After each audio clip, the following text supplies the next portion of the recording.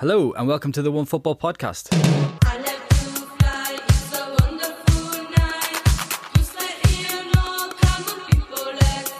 I feel like we need to start this week with a big caveat in that I think it's almost pointless trying to conclude anything from performances or results at this stage of this bizarre season, because everyone just looks worryingly unfit to me.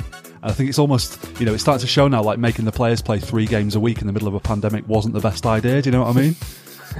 Yeah, with no pre-season as well. Yeah, exactly, yeah. I don't think I've seen like a single team play consistently well for 90 minutes so far this season. You just see teams playing kind of fits and starts. Joel, do you think the effect of playing in empty stadiums is starting to show as well at this point? I think it definitely is. It's so Sunday League. It's unreal. Where just nothing makes any sense at all, and then once you get into a tempo of a game, it's hard to really get it back. It makes for great viewing, and it makes for how the hell do you call the season? I mean, that's fantastic for a neutral, but not when you support a team that's trying to win the title. So there was times I was watching the Liverpool game, and I don't want to just single them out for criticism, and obviously they won anyway, but it was like watching, in Space Jam when the NBA players all have their talent taken away from them. There were times when they were just all like, they just looked like shattered, and it was tiring watching them, but yeah, as I say, perhaps, don't pay too much attention to our analysis this week, because no one really knows what's going on, do they? Anyway, I'm Dan Burke. This is the Premier League Weekend Review podcast, and I'm joined this week by Lewis Ambrose. Hello. And Joel Sanderson-Murray. Hello. So we'll start this week at the London Stadium, where the early kickoff on Saturday finished West Ham 1, Man City 1. Lots of my fellow City fans were a bit pissed off with the performance and the result in this game, but like I say, they look knackered. They've also had to deal with injuries to key players this season. Do you agree with me, Lewis, that it's difficult to properly judge City at the moment under those circumstances and people just need to chill out a little bit? Yeah, City, and like you were just saying, they're pretty much every other club as well. Yeah, like you say, City have obviously got their injuries. Kevin De Bruyne, Sergio Aguero. They've lost David Silva in the summer, so it's 3, the cornerstone of the attack, with Raheem Sterling as well over the past few seasons under Pep Guardiola. And to contend with that on top of everything else, the current situation, you do sort of think it's a little bit, how do you judge that? At the same time, I do think you can maybe judge whether or not City did everything they needed to do in the summer to cope with injuries, but also to cope with, obviously, David Silva leaving. People knew that Aguero was injured coming into the season. I think I've seen Pep Guardiola today or yesterday say that City couldn't have afforded another striker. Get the violins out. Yeah, exactly. took the words out of my mouth. I mean, I'm sure they could have afforded someone. Yeah. So I don't think you can blame Man City for the way they're playing with the squad they have, but I think you can question whether or not this should be the squad that City are sort of stuck with at this point of the season. The striker one is an interesting one because they've, got by with just two main strikers for several years. And in fact, Gabriel Jesus, one of them, probably hasn't played nearly as much as he would have liked in that time. And now they're both injured and suddenly it's like, well, we've got no strikers now. But how do you really bring in a striker to play third fiddle to those two at all times, just in case they both get injured suddenly? It's a difficult one. It's hard. I think, I don't know, obviously you're the City fan here, but I think we all know that Aguero especially is on his last legs. His time as a footballer, and certainly a top level footballer, is more and more limited. And even though he's still playing great when he does play, you do think maybe there's not a continuity thing that could have happened there. The same way that Phil Foden was there ready and waiting to step into David Silva's place as soon as he left. Maybe a young player that City could have targeted, or I don't know. It's awkward because obviously you don't want to get in the way of Liam Delap having chances a couple of years from now, and you don't want to get in the way of Gabriel Jesus getting minutes when it's possible for him to get minutes as well. But it's strange. And then obviously you've had this situation where City have recent times started using Sterling up front sometimes, and then you're not only pulling him out of position into a place where he's not really suited and not so comfortable, but you're also taking him away from where he's been so dangerous the last few years. Yeah. And there's a bit of a domino effect there. Yeah, he's definitely nowhere near as effective down the middle than he is coming in off the left flank. Guardiola cited in his press conference before the Marseille game this week that, that stat that's been going around about the muscle injuries in the Premier League. There's been like 47% more muscle injuries this season than at the same stage last season, which is pretty alarming. But then perhaps he doesn't help himself by the fact he named an unchanged 11 from the Porto game last week against West Ham, which, I've always thought that's been a bit of a problem of his, that his kind of squad management leaves a lot to be desired. And I think going back to the kind of frustrations that City fans are feeling at the moment, I think a lot of it stems from the fact that, they had a bad season last year, that, there were lots of problems came to the surface and they don't seem to have gone away, and they're still conceding goals despite not giving the opposition too many chances. They're struggling to make their possession count at the other end. Do you think that's to be expected, Joel, considering how little time there was between last season and this one? It just feels like a continuation, basically. Yeah, 100%. And the thing is, we've said it already, that teams that having a pre-season, well, Man City are the height of teams that having a pre-season, because obviously they had European commitments, and I know they technically got sort of a month off, but they, not really. It's not much of a time, not much of a break, and they had no chance to sort of our players have a break and then get back into the swing of things and play a friendly. I'm not even sure if you did play a friendly off the top of my head. Don't think so, no. Which is just bizarre. But I you know what, it is sort of. This is why you can't draw too many, points about Man City right now, because they're very much still in trying to get cooking phase. And as a Liverpool fan, I still think we're only 5 points ahead of you at the moment. We need to keep that gap, especially when Liverpool Man City play each other in 2 weeks' time, and City win that game and close that gap to 2 points. Let's say if next weekend goes to type, then it's a totally different pitch, and you're talking about Man City in a totally different context. It is interesting we're talking about the squad, because this is the first game this season that I thought, hang on, maybe there is a bit of an issue here with City. They do look a bit stale going forward, and it's actually funny that I actually think the issue might be in attack now rather than in your defence. And the start of the summer we're talking about Man City's defence and what work needs to get done there, but I would say Diaz and Laporte will eventually become a very strong partnership, I believe, and then I think Nathan Ake can do a job at left back, and then Kyle Walker isn't as finished as a lot of people believe at right back. He's in great form, actually. Yeah.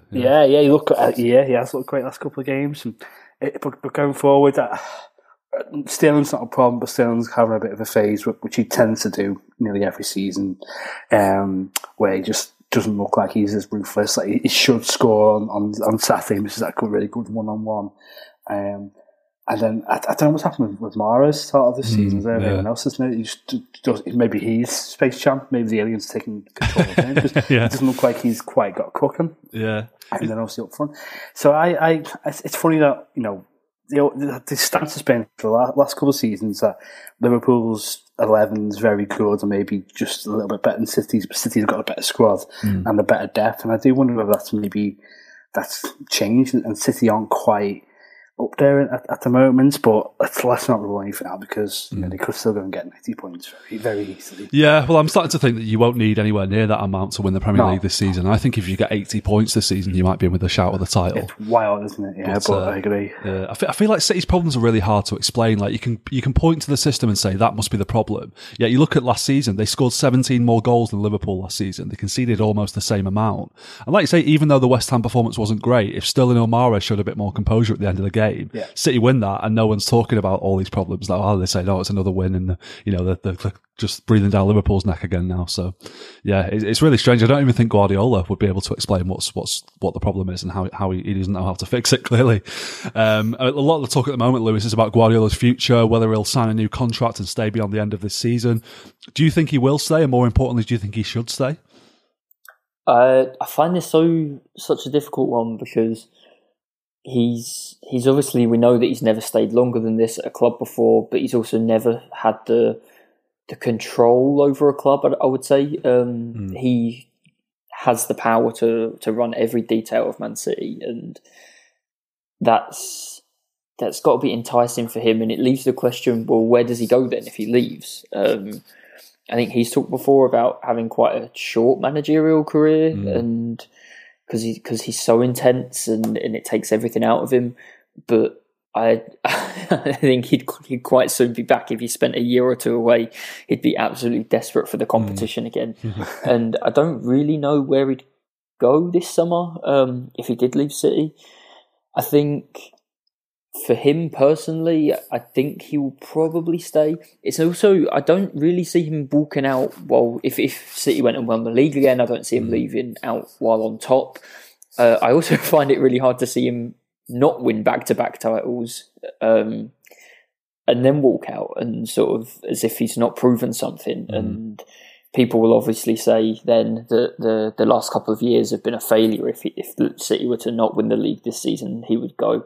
So I do find it really difficult. I think for the club and for the squad, it wouldn't be the worst thing, to be honest. I think you talk, and it comes up everywhere, this intensity that he works with, and that's got to run you down eventually. They're only human at the end of the day. And you talk about Aguero coming to the end of his time. You talk about David Silva leaving. Vincent Kompany obviously left a couple of years ago.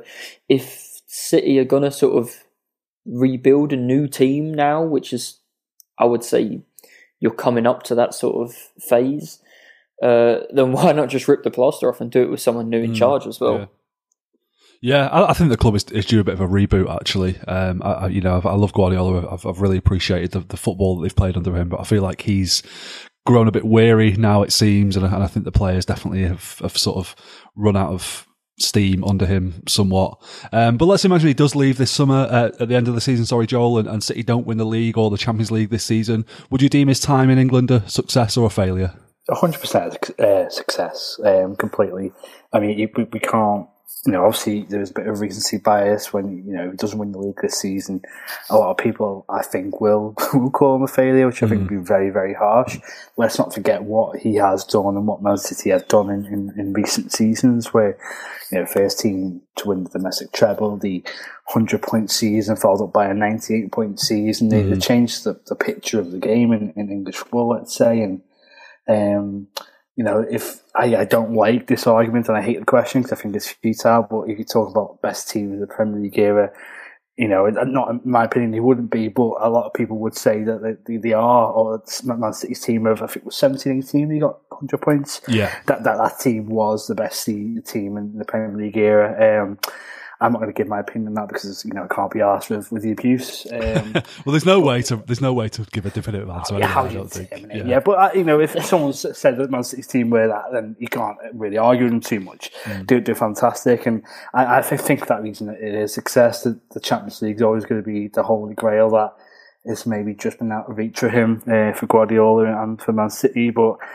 It's only one team can win that every season. Yeah. You know what I mean? It's hard to win that trophy, but no, he's been a success, and Man City have been absolutely phenomenal under him, and maybe it's just reaching the end of the line right now, but it's too early to say that. I'd say this season. Well, not only like that 100-point season, and then like you say, Joel, 98 points the year after sort of changed what you need to do to win the league. But I think it was towards the end of the first season. Dan, you'll probably remember better. Gary Neville turned around and said that. Basically that it's impossible that Guardiola will never win the Premier League playing his football, and I think not only to do it, but to do it with those milestones and to pick up the other cups along the way is ridiculous, and it just sort of shoved all that criticism right back down everybody's throats. Yeah. Well, the problem that Guardiola's had a bit in England is this fallacy that's kind of following around it. He was brought in to win the Champions League, and if he doesn't win the Champions League, thereby, it has to have been a failure, which it will be a disappointment if he leaves City and having not won the Champions League, don't get me wrong. But I don't think anyone at the club has ever said he was brought in to win the Champions League. He was brought in to win trophies, and that's exactly what he's done. The biggest one has perhaps, so far proved elusive, but who knows? Maybe he'll win it this season and ride off into the sunset. Who knows? But another solid result for West Ham. Admit it, Lewis, after they lost against Newcastle in their opening game, and they had Arsenal, Wolves, Leicester, Tottenham, and City coming next. You feared for old David Moyes, didn't you? I feared for David Moyes. I think I said on this podcast that West Ham could or would go 7 games without picking up a single point. Like it genuinely looked like that was not unlikely. David Moyes, I'm sorry. I'm very, very sorry. He looks like a man who is owed 1 million apologies. Yeah. So here's one. Yeah, it's ridiculous. I don't think anyone saw it coming. I certainly didn't. I think for the most part, they've been worthy of those results as well. To come back from 3-0 down at Tottenham, they ripped Leicester apart. They ripped Wolves apart. They were very, very unlucky to lose in the last minute against Arsenal. No, it's quite amazing. And I think they were quite good post-lockdown as well, but it was such a weird scenario, the back end of last season, where some teams had something to play for and some didn't. And West Ham were a team that had safety to play for still. Yeah, but they've carried that momentum through now, and it's getting to a point where we're going to have to start saying this is a good team, and David Moyes is probably doing the best job that he's done since he left Everton for Manchester United. Well, they've got a great goal from Mikel Antonio in this game as well. He's been incredible this season. His purple patch keeps going. And West Ham have got Liverpool away next week, Joel. Are you nervous about facing the mighty Hammers? I am actually, yeah.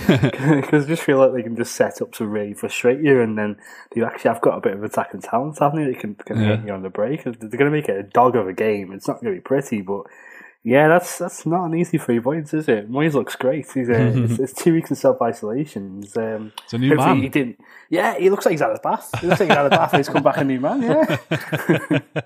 Well, speaking of Liverpool, on Saturday night, they came from behind to win 2-1 against Sheffield United at Anfield.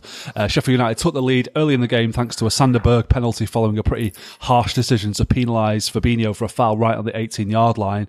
I feel like I'm learning new quirks to the rules every week at the moment. Am I the only one who didn't realise that on the line counted as inside the box? I genuinely didn't know that. No, I think it's been one of them that, I don't know if it's unwritten rule or not, but I've always thought it's a penalty when it's on the line. But I think with this one, I mean, it's really harsh that a penalty was given considering he got the ball. And was it even a foul? It was outside the box for one. I don't want to talk about VAR again because it feels like we talk about this every week. But we've opened sort of Pandora's box of it now, and there's no way back. It's sort of like when you're in a relationship and you have an argument about a really fierce argument, and you say to your other half that you don't like the cooking. And then there's, the next day, you say, I didn't mean to say that. I was angry, But then you said it now. It's out there. There's no going back. And that's what we've done with VAR. We could scrap VAR tomorrow, but that won't change anything. There's no going back from it now. Yeah. We've got to find a way to go forward with it, and it does me nothing, to be honest. Well, a foul on the edge of the 18-yard box rewarded with a free shot from 12 yards. You know what I'm going to say, don't you, Joel? There we go again. 12-yard box, baby. Bring it in. It's coming. Roberto Firmino equalised for Liverpool, and then Mohamed Salah thought he'd put them 2-1 up with a lovely goal, only for it to be ruled out for offside. That was a tight offside call, but it was miles on comparison to the Sadio Mane one last weekend, wasn't it, Lewis? Well, offside's offside, isn't it? Yeah.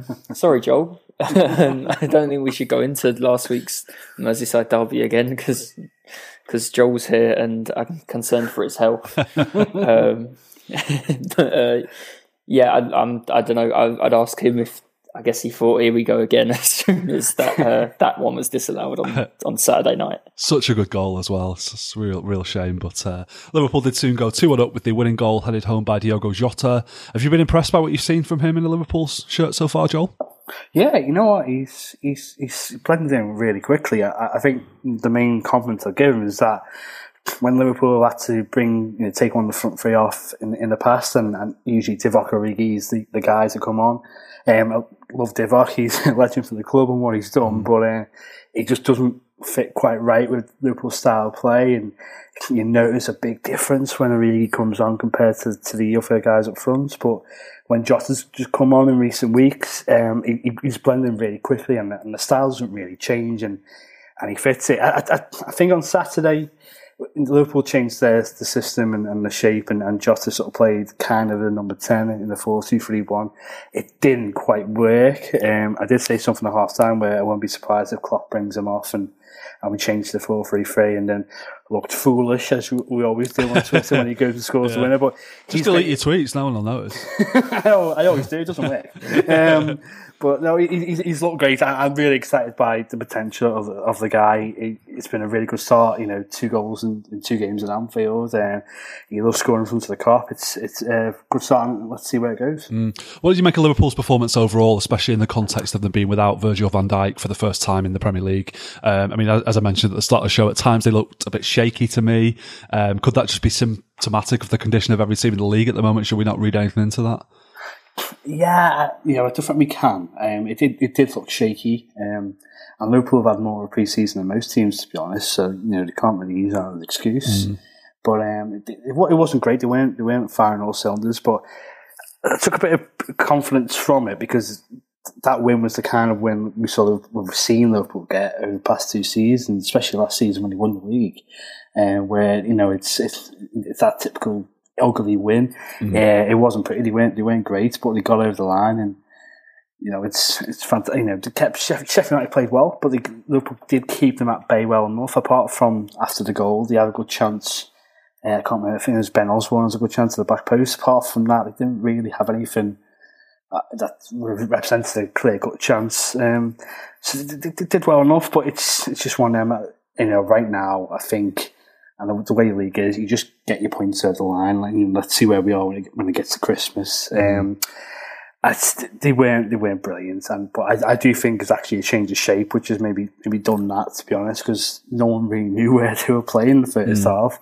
Henderson now we're meant to be playing centre mid, and sometimes you've seen them sort of play right and left back, and obviously fluidity works well when it's all purring, everyone knows where they're meant to be, but when fluidity doesn't work well, it can be a big carnage. I know it's 3 points will do. Indeed. It was a valiant display from Sheffield United, but that's now 6 games without a win, and they've got Man City and Chelsea coming next. Do you think they'll take heart from that, Lewis, from how they played at Anfield, and can you perhaps see them getting a big result soon? I think they'll take heart, but they'd have preferred to have taken a point or 3. Yeah. Especially, I think when you're down there, then not winning for 3 or 4 games quickly becomes 5 or 6 or 7, and suddenly you're scrambling for points to stay up. Especially, like you just said, they've got Chelsea and Man United coming up. Especially, you sort of look at the fixture list and wonder where that point's going to start coming from. They obviously, like you've just seen how they played at Anfield, they can go and beat Chelsea or go and beat Man United in the next couple of weeks, but you wouldn't necessarily back them to do it. I think maybe against Chelsea a slightly better chance, I would say, but you wouldn't back them to do it. And obviously Dean Henderson's gone, Jack O'Connell's out, Lundstrom's contract things up at the end of the season. You look at the team and Ryan Brewster might change things, but you do sort of question where goals might come from. And it's a lot to ask for a young kid as well, isn't it? Yeah, exactly. He's never played in the Premier League before. He obviously had a good record at Swansea on loan last season, and that's why they've signed him. But you're looking at, the longer this winless run goes on, you're sort of not just putting the goal burden on his shoulders, but sort of can he score enough goals to keep us up on his shoulders? And yeah, it's a massive, massive ask, especially when we're talking about a season where you said earlier, 80 or low 80s is sort of probably going to be enough to win the league, which means we might be looking at you really needing to hit that 40-point barrier to stay up. So the longer that these runs go on, and Sheffield United aren't the only team that have started badly, but the longer a run like that goes on, the gap to not just mid-table but safety just grows and grows. Yeah, just looking at their fixtures now, they've got Man City at home next week, then Chelsea away, then West Ham at home, then West Brom away. I mean, you think that West Brom game, if they're still winless after that one, then it's time to really start worrying, isn't it? I think. Yeah. For the second week running, Arsenal lost 1-0 when they were beaten by Leicester thanks to a late Jamie Vardy goal on Sunday. Firstly, Lewis, what do you make of Mesut Ozil's pre-match predictions on Twitter? What do you think he's up to there? Is he trying to kill everyone with kindness? Like, oh, you've left me out of the Premier League squad, but look, I'm still really passionate about the club. Is it that sort of... They were very bizarrely live tweeting during the Rapid Vienna game on Thursday as well. Head up, Bernd Leno. Yeah. Just like the most vanilla fan account. It's quite, just when you think you've seen it all as an Arsenal fan, there's another ridiculous thing that can happen at this club. They already pay someone to be a social media person, and they're paying somebody else more than £250,000 a week to be one as well, apparently now. I mean, it's every time that you talk about Mesut Ozil the last few months, or maybe the last year even, it feels like everything is just a part of a bigger PR war between him and Arsenal. Who comes out of this incredibly messy breakup looking like the bad guy, and it's very hard to get past that sort of the idea that that's what's happening, cynical as it may be, that Mesut Ozil, and I'm sure he's not sitting up the sofa tweeting these things. I'm sure these tweets are all part of a bigger PR play, to not look like the bad guy as him and Arsenal go through the world's slowest divorce. It's all just a bit of a sideshow, welcome to the circus. Yeah, what do you make of the situation in general for him? Do you have any sympathy for him, being left out of the Premier League squad and the Europa League squad? I have some sympathy for obviously a very talented footballer who isn't playing football because he's not being picked. But if this was about playing football, then it was made perfectly clear to him that he wouldn't be playing football for Arsenal this season, and he could have gone somewhere else, albeit with a pay cut. He could have gone and played football somewhere else. I'm sure there are plenty of teams around the world that would have taken Mesut Ozil if he was available to leave. I'm pretty sure, like we saw James Rodriguez go to Real Madrid so they could get rid of his wage, go to Everton so Real Madrid could get rid of his wages. I'm pretty sure Arsenal would have happily let him go for nothing in the summer. And then it would have been down to Ozil to sort of sort out any compensation from Arsenal for cancelling the contract early or taking a pay cut at the next club. And it just, everything suggests that he's not really willing to do any of that. So that's his decision at the end of the day. Yeah, I'd love it if Mesut Ozil was still playing like himself and getting in this Arsenal team, because they're crying out for someone like him at the peak of his powers. And obviously Mesut Ozil at the peak of his powers can transform a team, but it's just boring. It's just boring and tiring at this point, and I can't wait for. I never thought that when we signed him, or even a few years ago when he signed the new contract, I never thought we'd be getting to this point. And I think the vast majority of Arsenal fans are just sitting at home saying, "God, when will his contract end?" Yeah, just needs to clean break. Rip off that plaster and just get it over. Yeah, for everyone. It's such an unhealthy relationship for everybody at this point. You mentioned creativity there. Is that Arsenal's biggest problem at the moment? 2 1-0 defeats on the spin for them now. What is going wrong, and how do you think Arteta fixes it? Yeah, I think so. I think it's weird, this sort of halfway house that we're getting to that point, and when a manager's been there, that the honeymoon period is over, and the glossy big wins that came at the end of last season and the FA Cup win, they sort of stop having their hold over fans, or stop having an effect on fans, and the way that you sort of interpret things, and the way that you feel after games. And I'd say that honeymoon period is absolutely over for Arsenal fans and Mikel Arteta and the way that the team are playing. Are people starting to get lose patience with him a bit? I don't think, it's not like people want him to leave, but there's definitely you just want to see the right direction of travel, and you're sort of watching the team at the moment, and it's exactly like you said about Man City, by the way. Obviously, that there's been no pre-season, there are injuries, etc. And now I think it's a horrible situation for a young manager that. Not only has there been no pre-season, but now they're playing every 3 days again with the Europa League. And when they're not, there's an international break. it's definitely not easy, and he came in and Arsenal were in a horrible position, and I think we've seen the first coming up to 10 months, 11 months of Mikel Arteta now. Yes, 10 months, and you see that I think he's tried to fix the defence first, and he's done that. We don't leak goals anymore, we're not wide open. We don't concede 20 shots a game like we were doing in the last few months under Unai Emery. But in doing so, he feels like he's put a bit of a straitjacket on the team. And it's about finding that balance. When is that straitjacket going to come off? And when are Arsenal going to be allowed to attack? And then when they attack, how are they going to attack? I actually thought the first half against Leicester on Sunday was really good. Leicester didn't pose any threat at all. Even the second half, they only really had that one chance, which they obviously scored. And Arsenal easily could have gone in 2-0 up at half time. But yeah, that's the big question, I think, for Arteta and Arsenal is when Arsenal play against a team that are happy to sit back, well, then what's the plan? Yeah. We've seen the plan against Man City and against Liverpool when it's had varied success, but no one's going to beat those teams every game anyway. We'll see Arsenal go to Man United next week, and that might suit the team more again. Yeah, it's these games where a Leicester without Vardy or an Aston Villa and a Sheffield United, how are Arsenal going to break those teams down? And that's the big question. Yeah, Thomas Partey made his full debut against Leicester. What do you think of his performance in this game? Yeah, I thought he looked quite good. He looked a bit frustrated at times. He wasn't getting the ball enough, I think, for his liking from his defenders.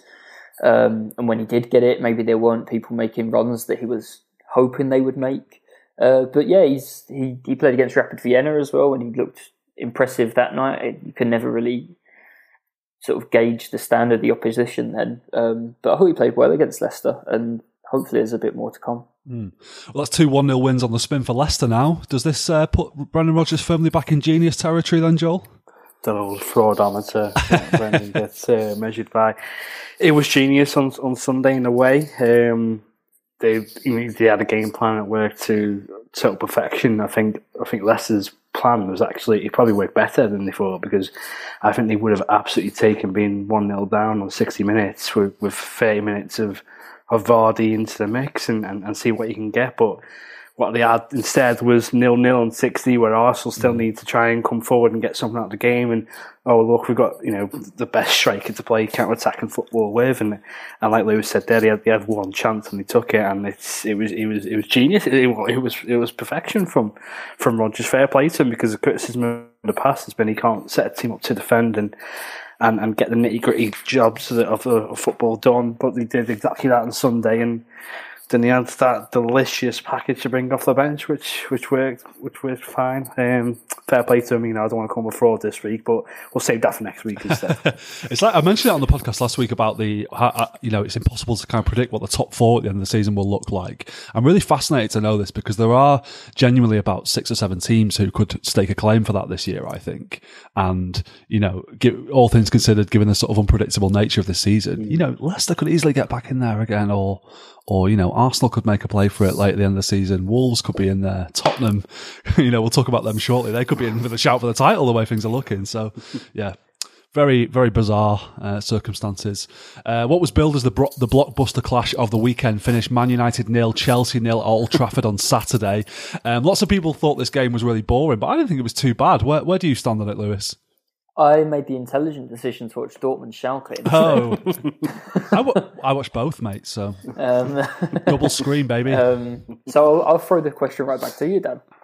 Well, I thought it was quite absorbing. I always like those games when it's sort of on a knife edge right until the end, and one goal could win it right at the end, and United were pushing. They had that shot right at the end from Rashford that Mendy made a decent save. So yeah, I didn't think it was too bad. I don't really know what people's problem was. I had to watch it for work and try and provide some kind of analysis on it, and that was difficult. The thing is, it reminded me of an old Jose Mourinho v Rafa Benitez game and Chelsea Liverpool games where it was all about trying to cancel each other out and get a point. But the thing is, this wasn't 2 tactical geniuses at play. This was 2 PE teachers at play trying to pose the tactical geniuses, and it just didn't make for a spectacle at all. Been down to JGB Sports and bought themselves a new tactics board before the game or something, yeah. A new hat in Lampard's case. Oh, yeah, that's true, actually, yeah. Well, Chelsea had a massive shout for a penalty turned down in the first half when Harry Maguire had Cesar Azpilicueta in a headlock, it looked like. Any idea why that wasn't given, Joel? No. When you assault a player in the box and, there's no penalty given, but in Liverpool's case, she tackles someone outside the box and a penalty is given. How these decisions make sense, but this is where we are with refereeing decisions in VAR. I don't understand it. The pictures look mad enough. Everyone's seen the pictures of Maguire, and obviously the memes of what he's learned from the Greek police, let's say. But it was wild enough. It looked like a penalty in real time as well. It's something where you see something in the box and you go, "Oh, what was that?" It looked exactly like a penalty, and I don't know what Martin Atkinson was thinking. And for a case why the video system referee, why they didn't sort of bring it up, but what can you offer now? Do you guys think we'd all sort of be a lot more accepting of like this sort of thing if there was actually, I don't know if it could be at the end of the weekend from the PGMOL or anything, the Premier League, if they just sort of released a little statement listing all of the things that were checked and why they were or weren't given? Like, because why is that not a penalty? Yeah, it's madness, isn't it? Well, yeah, I definitely think I would be more accepting of it, even if, as has been the case in the past, when they've kind of explained the decisions, I've not really been very satisfied with the explanation they've given, but at least they've given an explanation. Because right now, all we get is your man Dale Johnson at ESPN doing sort of free PR for them. He's the only one who really comes out and explains stuff. Honestly, they never do they? I do, like, and he takes so much abuse for it. I wonder why. I wonder why he's so happy to sort of defend it. And yeah, they should be paying him a lot of money. Oh yeah, totally. I think the issue we have with that and that idea of that coming out of PGML doing something on a Monday, let's say, is that every decision is subjective, and what it is a referee just deemed that not a penalty. The issue we have in this case is that every other fucker believes it was a penalty. And I think this is where it's such a head loss moment with using VAR as well. It's just that I don't think we should have it anymore in the case that all these decisions are subjective. I think you can use VAR when it is, and they did usually say we're going to use it when it's clear and obvious. And the only sort of clear and obvious decision in football is when someone's offside. And now that's muddled, and no one really knows when they're offside or not. And it's all become just a bit of a big mess. And obviously, refer back to that open the Pandora's box earlier on, is that if you took it away now and someone scored a goal, but no one would celebrate it because they'd be going, hang on, he's checking, make sure his armpit wasn't offside. And football's weird now. It's weird because we're in the middle of a pandemic and no fans and that. But I don't know. I think it's starting to become a bit stale, and it's just not the game that you love when you're a kid. And I think more than anything, that we can talk about the greed of football and money in football. That's maybe infiltrated a little bit, but I think it doesn't sound dramatic. I think VAR and the state of refereeing now is sort of really is taking something away from the game for me. I'm not sure where I am with it. It's just ridiculously overcomplicated. Like, imagine if you went back in time and said to somebody, in the future, referees are going to have the ability to see an instant replay of an incident immediately at the side of the pitch, and then they could, if they've not seen it in real time, which must happen a lot, they can then make a decision based on that. You'd say, great, that sounds fantastic. Yeah. So why can't that just be what VAR is? Why does it have to be all this other?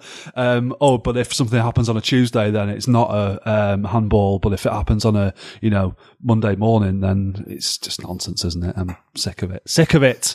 We keep talking about it every week as well. We're just as bad as everyone else, aren't we, really? Well, after all the talk of their draw with Southampton last week was about Chelsea's defensive coaching or lack thereof, they had Thiago Silva and Edouard Mendy back for this game, and they kept a clean sheet. Are their defensive troubles over, Lewis, with those two in? Yeah, and their attacking troubles have started. No, I think it's a bit it's that balance question again. They kept a clean sheet against Sevilla in Champions League last week as well, but they've not scored in either game, and they've not looked like scoring really in either game. They've not had many chances. So let's just I think it's a choice that Lampard's going to have. How often can he do this? And then it'll be a question of when he sort of lets the players go again. Well, how much risk is being taken, and is it a risk that's worth it? Mendy definitely is. They're not going to concede as many goals because they've not got a goalkeeper who's actively costing them goals, which helps. Yeah.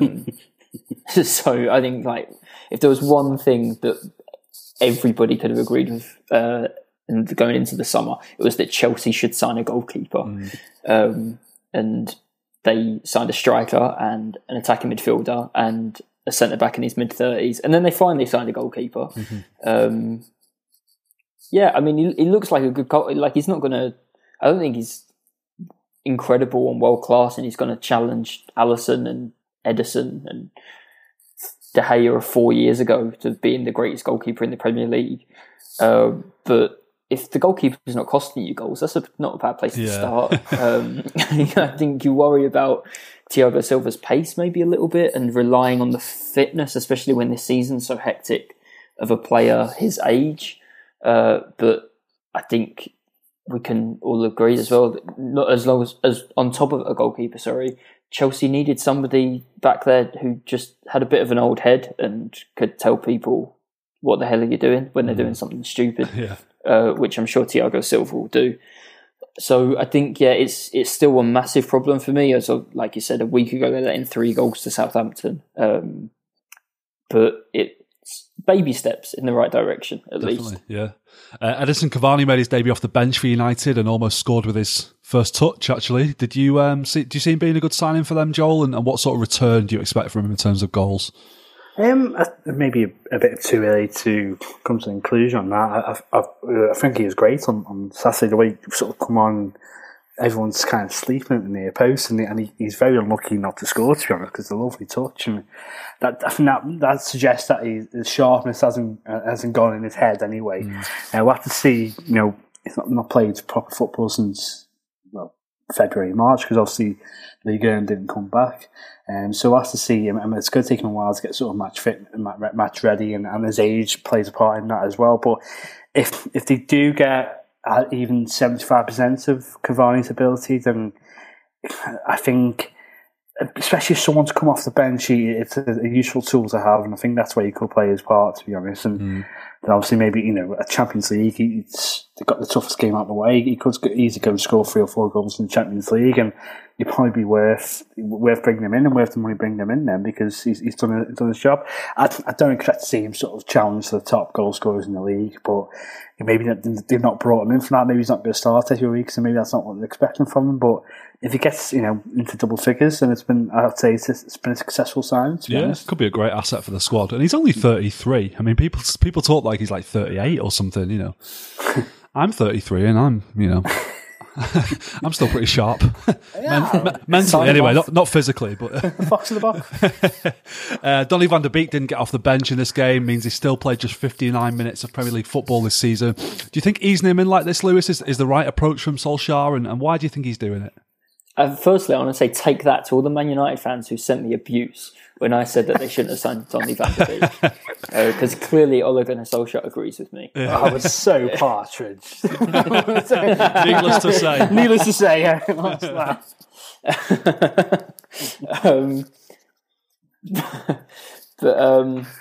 No, I think he is easing him in, as you say.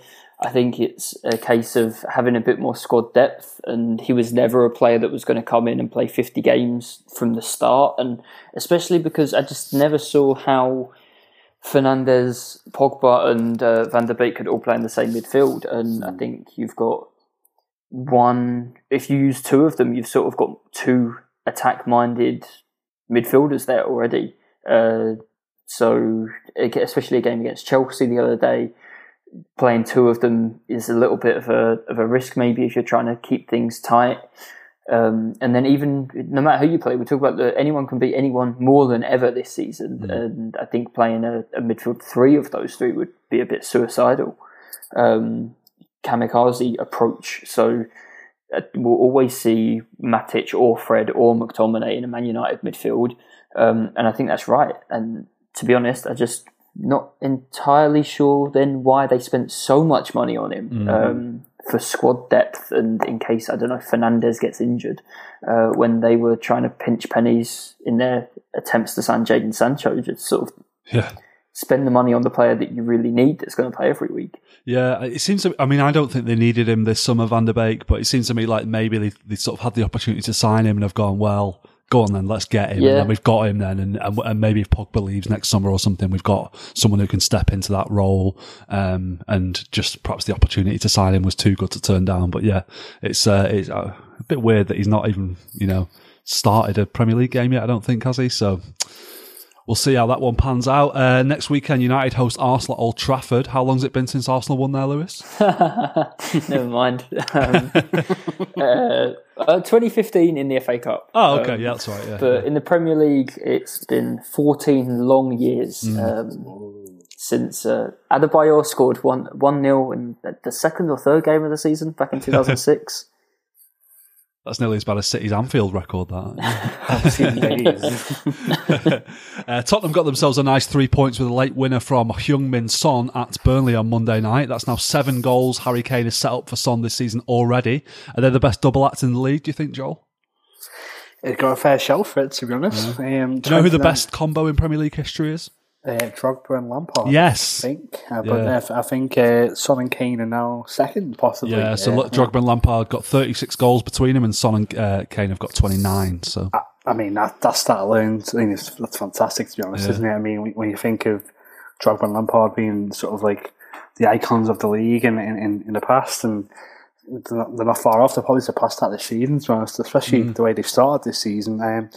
I struggle to sort of think of a double act anyway. I think, Liverpool and Man City got better front threes, but when you think of like a sort of partnership together, that they seem to sort of strike out as the best partnership in the league, and technically Spurs do play with front three, but this sort of, Lucas Moura and Burke, they sort of and Lamela, maybe aren't sort of on the same wavelength. They're still very good players in their own right, but when you think you've got Gareth Bale to come back into that, and I personally don't think Bale's going to reach the heights or anywhere near the heights that he's been at Real Madrid in recent seasons. But if he does, if Bale can sort of reach half, 50% of that, and get on the same wavelength as Son and Kane, Spurs are in business, aren't they? It feels weird to say because Mourinho's a bit of a laugh, but I don't know. He might have something special there. If Mourinho wins the title this season, he's going to be crowing so much about it, isn't he? We will never hear the end of that, I don't think. I mean, maybe he deserves it for all the abuse he has been getting and sort of the meme that he's become. That Mourinho he doesn't do any press on the last day of the season after he won the league, and they try and get the title winners interview with him, and he just goes, "No, you've had it now. See you later." Yeah. So I don't easily imagine Jose Mourinho winning the league and doing no press. I think he'd do a world tour, wouldn't he? But that's 8 assists for Kane already this season. That's his best ever tally, and we've only played 6 games. Do we think we owe Mourinho a bit of credit for the way Kane's turned into such a good creative player, Lewis? Yeah, I think we owe Mourinho a bit of credit. We owe Harry Kane a bit of credit. We owe Heung-min Son a lot of credit as well. I think it wouldn't be possible for Kane to be getting these assists without playing with someone like Son. I think we talk about Harry Kane. I think we're very close to having to talk about if Son is the best player in the league or right up there with Kane, but with Sterling and Mane and Salah as well. Yes. It's just unbelievable. But Kane, I think, has probably in the past had a bit of criticism for being a bit selfish or chasing goals for himself. Maybe he just didn't ever feel that he was playing with anyone as good as him, and having Son in the form that he's in right now, Kane just seems to be looking for him all the time. And the assist against West Ham last week, the first goal was outrageous long pass. And you just you watch them at the moment, and it looked like they were going to be stopped last night, but they still come up with something in the end. Yeah, Burnley had more shots than them in that game, but nicked it right at the end. So, I mean, we sort of touched on it already, Joel, but it feels like the title will be won this season by which team is able to control the chaos the best. Could it be Spurs? Do you genuinely think they're in with a shout? I mean, they were the title winners after going 3-0 against West Ham last week. Yeah. By the end of the game, it was funny. But then you can't rule them out, especially because of the way the season has started. And the thing is with Tottenham is that they kind of did have a pre-season. So they're playing competitive games in the Europa League, and to be honest, they were training during lockdown in the park in Dombele and Mourinho. So they've never really stopped, to be honest. And they look the most prepared than most of the teams in the league, if not all the teams in the league. And I do wonder at some point whether the Europa League games will catch up on them as it tends to do with every team every season. But if they go and win the first 4 games there and qualify, they can rest players, can't they, in the last 2?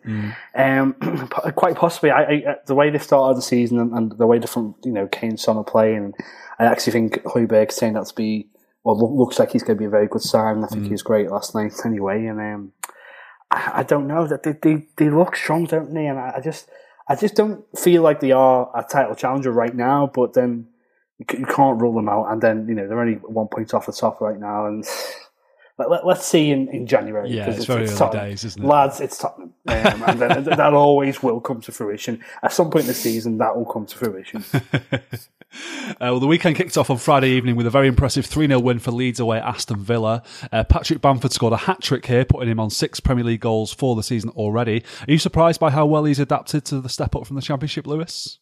Oh, no, not at all. If Marcelo Bielsa believes in him, then who are we to question it? I remember a lot of talk last year, especially about sort of, why is he sticking with Bamford? He's not scoring any goals.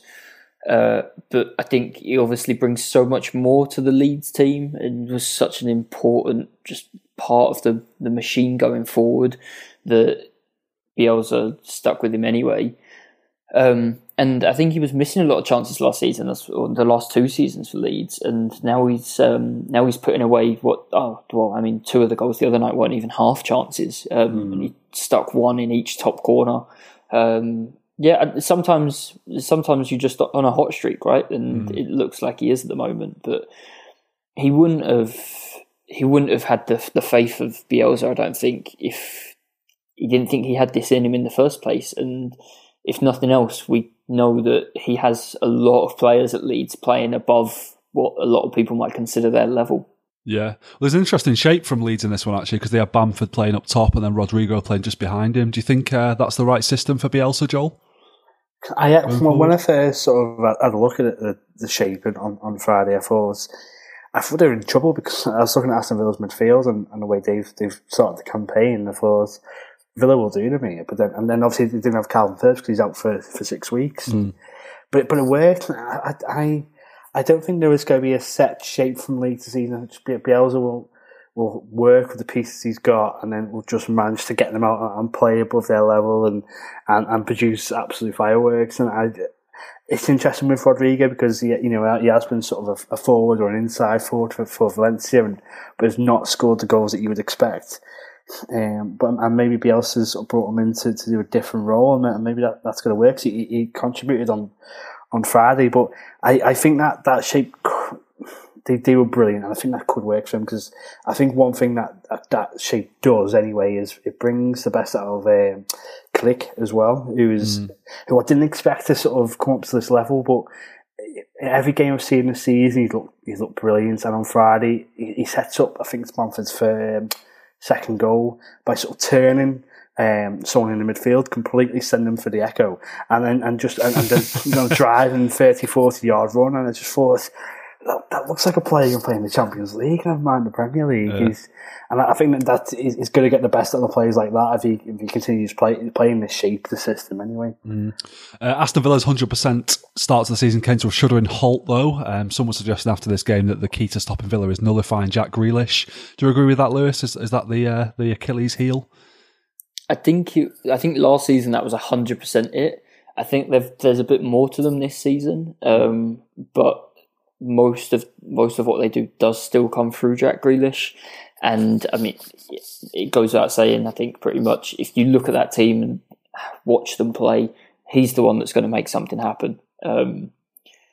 You dread to think what might happen to Villa if he's injured. Obviously, again, it won't be as drastic as last season, but he is the man who makes them tick. So Villa look great though.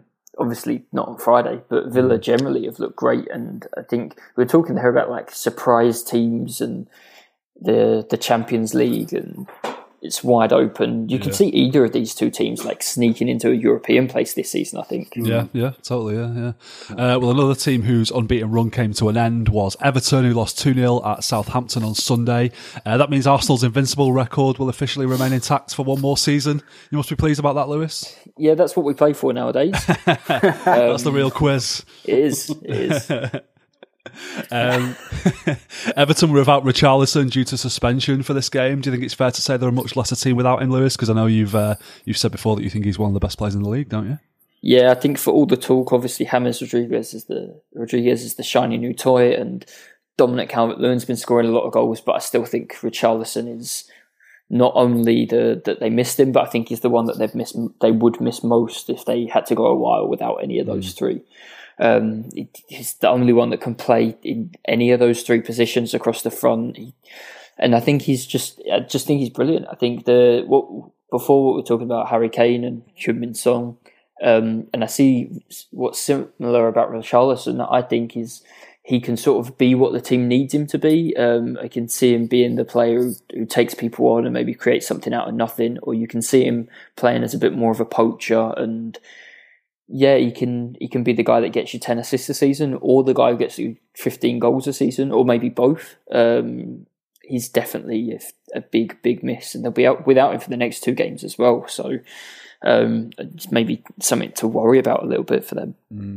Will they be without Luca Dean for the next three games? Have they decided on that? Yeah, I don't know if I missed an announcement on this, but he was sent off for standing on Kyle Walker-Peters' leg. It did look a bit accidental, that one, though. Do you agree with those who say it was a harsh red, Joel? No, it was a red. I don't think there's any intent in it. It maybe was accidental, but it's still a red card. You can't stand on someone else's Achilles and get away with it. I mean, Kamara for Fulham did exactly the same thing the day before against Crystal Palace, and that was a red.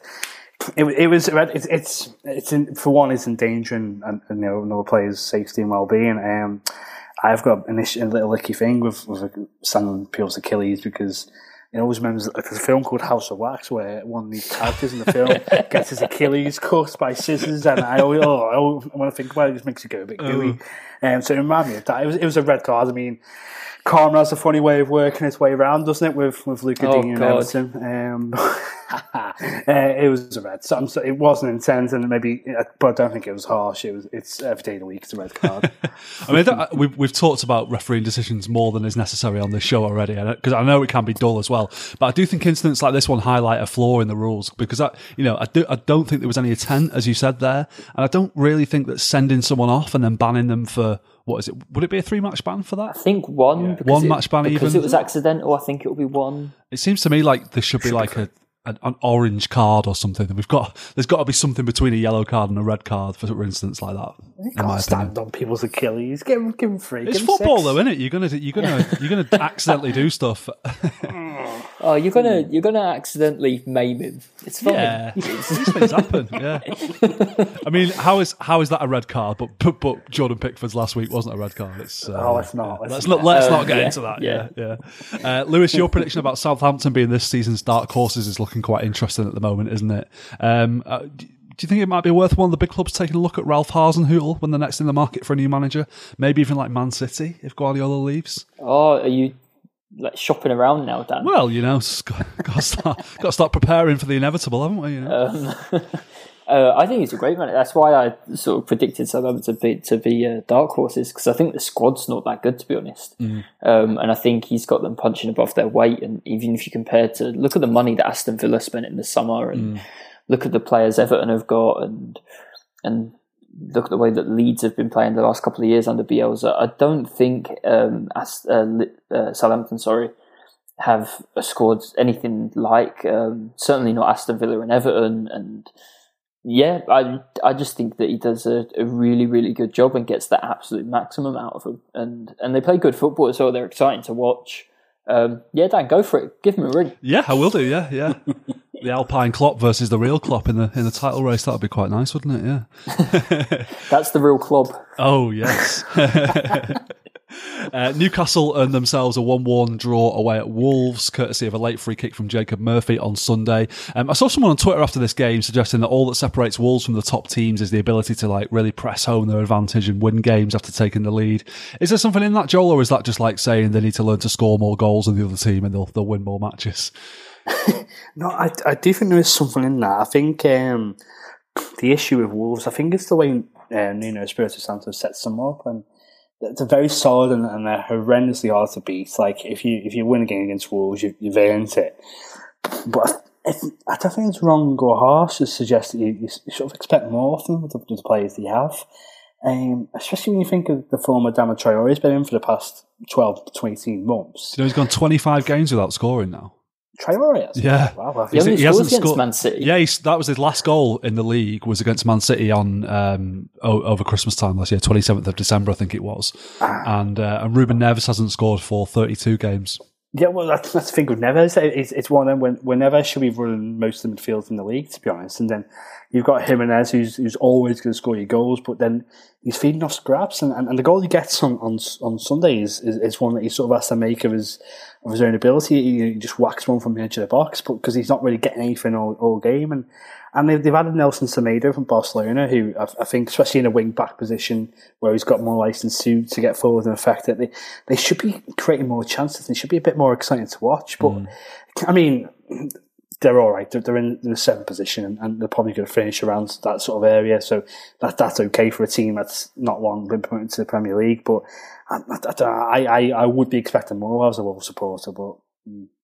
But is a balancing act though, isn't it, Lewis? If they were to become a bit more gung-ho, do you think they risk sacrificing that defensive stability that they've got? Yeah, exactly. And I think it's so hard because you look at Wolves, and I think probably over the last couple of seasons, if I needed a team to keep a clean sheet for me in the Premier League, I'd pick this Wolves team almost every weekend. They're just in a league of madness. They're like the one sane person telling everybody actually this is how it should be done. But then I just think maybe this style of football has a ceiling as well, and it was probably reached over since the beginning of last season. And that sort of, like Joel said there, they're 7th. They'll probably finish around 7th, like just above mid-table, just below maybe European places. That's where they'll be. That's what they are.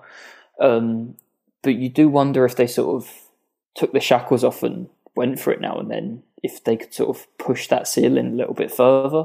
But it might ruin what's been so good about them the last couple of years. So it's really hard to say. But if I was watching Wolves every week as a fan, I'd definitely like to see them sort of go for it a bit more, especially when they're playing someone like Newcastle. Yeah, well, I was going to say a team who have hit their ceiling, and it's a very low ceiling, is Newcastle. I mean, Kieran Dyer, I saw he was sort of echoing the sentiments we expressed on the podcast last week when he was saying that Newcastle are just boring. Like, but does that even matter, Joel? Are they just a club in desperate need of a fresh start under a new owner? And until that happens, we just can't really expect anything from them. Yeah, I think so. Fresh start under a new owner, that'll probably bring in a new manager, and I think someone else can do a bit more with the bits that they've got, because they have got exciting players. Like we suggested last week, there is a photo go around which is worth having a look of Callum Wilson, and someone suggested that, how isolating and how lonely it is to be a Newcastle United striker, where Wilson's literally in the opposition penalty area. And for about 30 yards of the picture, the only other people you can see is 7 Wolves defenders. There's no Newcastle player in support of him, and I think that's it. And I just think, I think it's just stale there, and it's just going to be in purgatory for a little while. But again, if Bruce there for the whole last season, like last week I said, he just needs to get to 40 points and keep them up, and then his MO is completed and achieved, and that's all Newcastle and Mike Ashley wants. And instead of getting a new owner in, that's just going to be the way it is, sadly. Yeah, stay in the Premier League. What a fun challenge that is going to be. Fulham continued their winless start to the season with a 2-1 defeat at home to Crystal Palace on Saturday. I've noticed Scott Parker started to have questions asked about his job. Lewis, do you think he should be worried about that? And is there anyone out there who you think could come in and transform Fulham straight away? You've put me on the spot. Felix Magath. Paul Scholes might be free after this Salford City. But yeah, I saw people questioning Scott Parker's job in the summer after Fulham had been promoted, and sort of people saying like, yeah, they've been promoted, but if they were smart, maybe they'd just do it now already, because they had by far the best squad in the Championship and sort of scraped their way to Premier League football. They're just rubbish, aren't they? Yeah. Like, I'd like to be a bit more nuanced than that, but I don't think it's bad when a team's rubbish. Like, every league's going to have a team that finishes 20th, but you'd like to see some sort of idea. And I don't really see that with Fulham. I just see sort of 11 players lined up in a formation, and then they lose the game. If I was them, I'd go for Derby's points record, to be honest, and try and get loads of that. Quite a bit of history. Because they're going to go down anyway. And you know, they may as well not go down with 25 points because they're not going to get anywhere near a chance of survival. They may as well go, you know what, lads, let's just throw a couple of games and lose 25 games. And let's see if we can, be the shittest teams ever played in the Premier League. And that's something to go down. I mean, Derby won once, didn't they? So I think, yeah. See if you can go through an entire season without winning a single game. That would be quite something. The reverse Invincibles, is that? Yeah. It's just hard to feel anything for Fulham, really, isn't it? They're just the most inoffensive football club in the country, probably. Yeah. Lovely little stadium by the Thames there. Everyone kind of wishes them well, but when it goes wrong, no one really cares, do they? It's a fantastic away, but you can't even have that, so it's absolutely pointless to being here. David Silva recently named Craven Cottage as one of his favourite English stadiums. Did he say why? No, I think he just said it was a nice stadium to play football. A big fan of Michael Jackson's statue. Yeah, must be, yeah. Fulham have got West Brom at Craven Cottage next week. I think that could be the earliest recorded relegation 6-pointer in top flight history. But you have to say it's been a very solid start for Palace. They've got Wolves and Leeds in their next 2 games. Joel, do you think they're looking at 2 defeats there, or can you see them causing their opponents problems in those sort of games? Yeah, I really think they can cause some problems. I mean, Palace is so weird. I mean, Roy Hodgson's probably the face that I got on my dartboard more than anyone else in the world. But let it go. It's been 10 years. God, no, I'll never forget them. I'll never forget Blackpool at home. But they seem to be always start really well, Palace. And if you look at the table now, that they're a win away from being top of the league. I know it's early on, but Crystal Palace should enjoy that. And I think in the way that sort of they don't keep too many clean sheets, but they are very solid at the back, and that's a weird thing to say. And the thing is, the way talk about the Wolves game, for example, if Wolves are playing the way they are at the moment, and they get frustrated very, very quickly, and Palace can break you out the pace they have, and Zaha and Batshuayi is now starting games, and if Eze comes on or if he starts, he can do a bit of business. They've got an exciting team that can cause you problems, and that just can nick a goal out of nowhere, I'd say. And I think both of them, especially if they manage to frustrate Leeds, because Leeds obviously will be very gung-ho and will throw everything at them, but if Palace manage to keep sort of the sanity and keep the game sane for a while long enough, they'll go off the end and grab a goal. And they're a weird team, but you know what? It seems to work for them. It seems to work for Hodgson, so fair play to them. Yeah, I keep thinking about the Zaha goal against Fulham. When he collided with the post afterwards, and wincing thinking about it. Can you imagine that feeling when you've just scored a goal, but you're also in agony? It must be a real mixture of emotions there going through. Well, I was thinking last night, is there anything better after a hard Monday at work than kicking back with a cold one in front of Brighton v West Brom? It's really a great way to kick off the week, isn't it? And I have to admit, I saw Bronislav Ivanovic playing for West Brom. That one had completely passed me by. It was like Uncanny Valley stuff when I saw him in a West Brom shirt. I was like, when did that happen? Did you know he played for them? I knew that he signed for them. Yeah. I didn't know that he actually was playing for them. I think he played last week. He made his debut last week. Right. Yeah. I didn't know that he was under 46. Yeah, right. Everyone's talking about Petr Cech being named in the Chelsea squad. Yeah. We should assign one player of that Chelsea squad from 6 years ago. One player to each Premier League team. Yeah. You've got Ivanovic at West Brom. We're already two teams there with them and Chelsea. Let's just go for the rest of them as well. I was going to say, what's Florent Malouda up to? That's what I want to know. They can get Alexei Smirtin back at Everton or something like that. Let's get that going. Do you know that Willy Caballero is older than Petr Cech? Yeah, He's it's quite funny, 2 years older than him, yeah. That's mad, that. Well, Carlin Grant scored his first West Brom goal after joining from Huddersfield a couple of weeks ago in this game. Do you think they might have unearthed a decent striker there, Lewis? Do you know much about him? I know that he almost cracked 20 goals in the Championship last season, which is no mean feat, and for a pretty poor Huddersfield team as well. I think you always wonder, don't you, about I think you predicted that Che Adams would be poor last season after Southampton signed him, and now he's starting to look like he's found his feet, playing up front with Danny Ings instead of on his own. I don't know. I think they better hope that Carlin Grant got some goals, because I watched them a few weeks ago, and I think they were 0-0, and then they brought on Hal Robson-Kanu for a goal, and I thought, whoa, that's a throwback. What is this, Euro 2016? Yeah, exactly. So they obviously badly needed a striker. They've got Diangana and Matias Pereira could both create chances, but they didn't seem to have anybody who might stick them at the back of the net. So adding Carlin Grant to it, I mean, can't go wrong with it, can they? Give it a go. Good luck to him, yeah. Well, Slaven Bilic is said to be furious with the West Brom board after they agreed to sell Ahmed El Hegazi to Saudi Arabian side Al Ittihad behind his back. Do you think this could be the beginning of the end for Slaven, Joel? Is this going to be the straw that breaks the camel's back with his relationship with the club? I think that it only ends in one way when things like that start happening. You know, when you go behind the manager's back, you're suggesting that there's something wrong with this squad there. I thought start of the season that just eventually at some point West Brom are going to bring another manager in, because that just seems to be the way it goes. And Bilic ends up doing his own heading or the heading of the supporters and the board. Pretty much every club he's been at, and I think that'll play out exactly that way anyway. And when's it going to be the first cry of getting Sam Allardyce in at the Hawthorns? That's surely going to happen at some point, isn't it? He's due a trip to West Brom, isn't he, Big Sam? Of course, it makes perfect sense. That's why it's not happened already. Sam Allardyce is trying to do the 92 just in the managerial seat. And if Bilic does leave West Brom, I suppose on the plus side he can get back in the studio with his band, can't he? And just get working on his next album. So. No live gigs at the moment, though, Dan. That's true, but everyone's a winner. Well, that's all we've got time for this week. Thank you to Lewis and Joel for joining me. Thank you to everyone for listening.